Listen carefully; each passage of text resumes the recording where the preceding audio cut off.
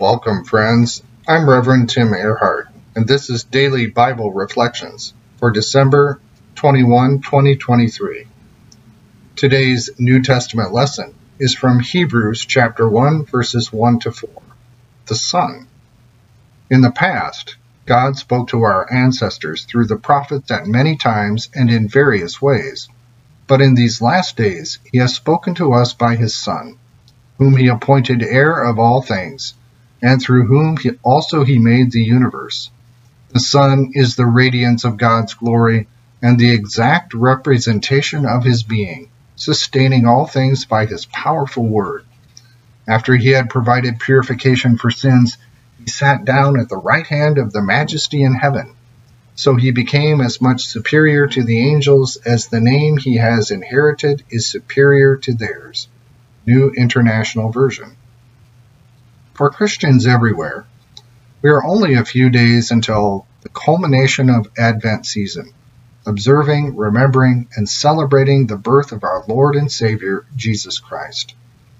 Christianity discerns that all of history hinges on its midpoint of the incarnation and birth, life and ministry, death and resurrection, and ascension and glorification of Jesus. Everything in the Bible looks to Christ. The entire Old Testament scriptures point forward to the time of Christ. The Gospels focus upon Him, and all the rest of the New Testament points back to Jesus as the fulfillment of all God's good promises to people. Indeed, the Lord Jesus is central to everything in the Christian's world and life view. Jesus Christ is the center of all Christian worship, Christian belief, Christian practice, Christian ethics, and the entirety of the Christian life. The New Testament book of Hebrews has a lot to do with this approach to life. Its overarching theme and focus is to point out and demonstrate the superiority of Jesus over everything and everyone in all of history. And the reason the author of Hebrews takes pains to do this for a lengthy 13 chapters is that his recipients needed the reminder and the exhortation that their difficulties and hardships in living the Christian life are worth it. Jesus is worth completely centering our lives around because He is indeed the central figure of literally everything. Historically, God spoke through many prophets, yet Jesus is the ultimate prophet because He is not merely a servant of God. Christ is the very Son of God, who is over all of God's big world, and even participated in making the world. Like Father, like Son, Jesus Christ exemplifies and shows us the very nature of God. He is the light of God's glory, representing God in all His words and ways of being in the world. What's more, Jesus not only came to reveal God to us, but also to get involved in saving us from ourselves by actually becoming one of us. And after all His work was done, and His earthly life over, He sat down in His rightful place, showing us that it is finished, once and for all.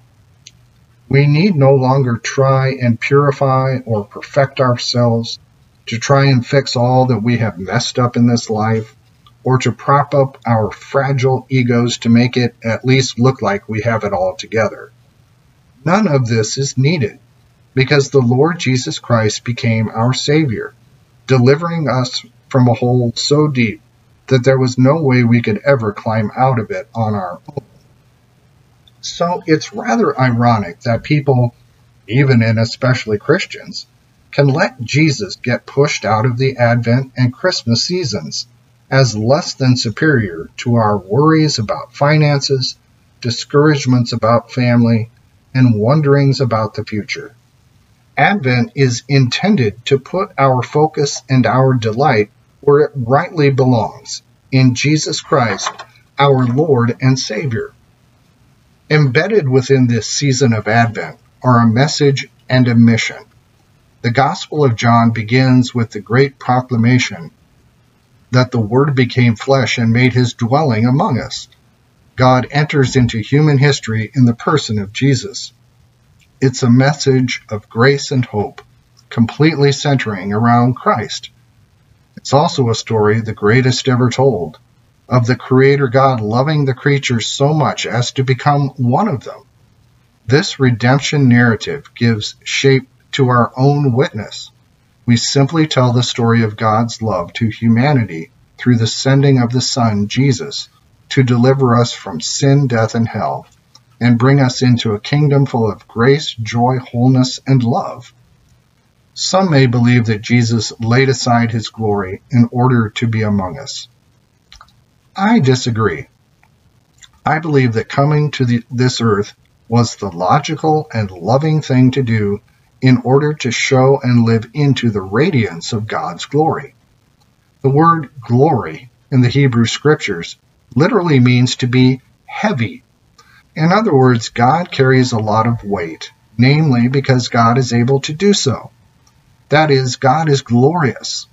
To enter this world and bear the great burden of human suffering and sin is perhaps the most glorious thing that God could ever do.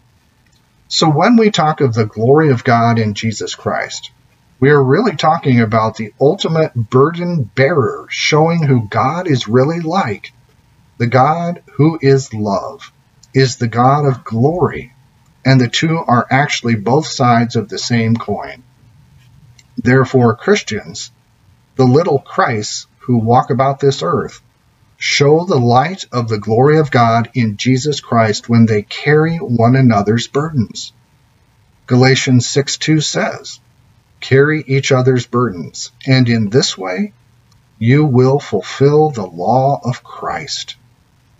In a few days, gift giving and receiving will take place, and that's appropriate. What's also more than appropriate is to be able to relate to each other in such a way that we are showing the radiance of Jesus Christ in helping others carry their heavy emotional and/or spiritual loads. As light comes into this world through the birth of the Son, so also let your light shine before others, so that they may see your good deeds and glorify your Father in heaven. Amen.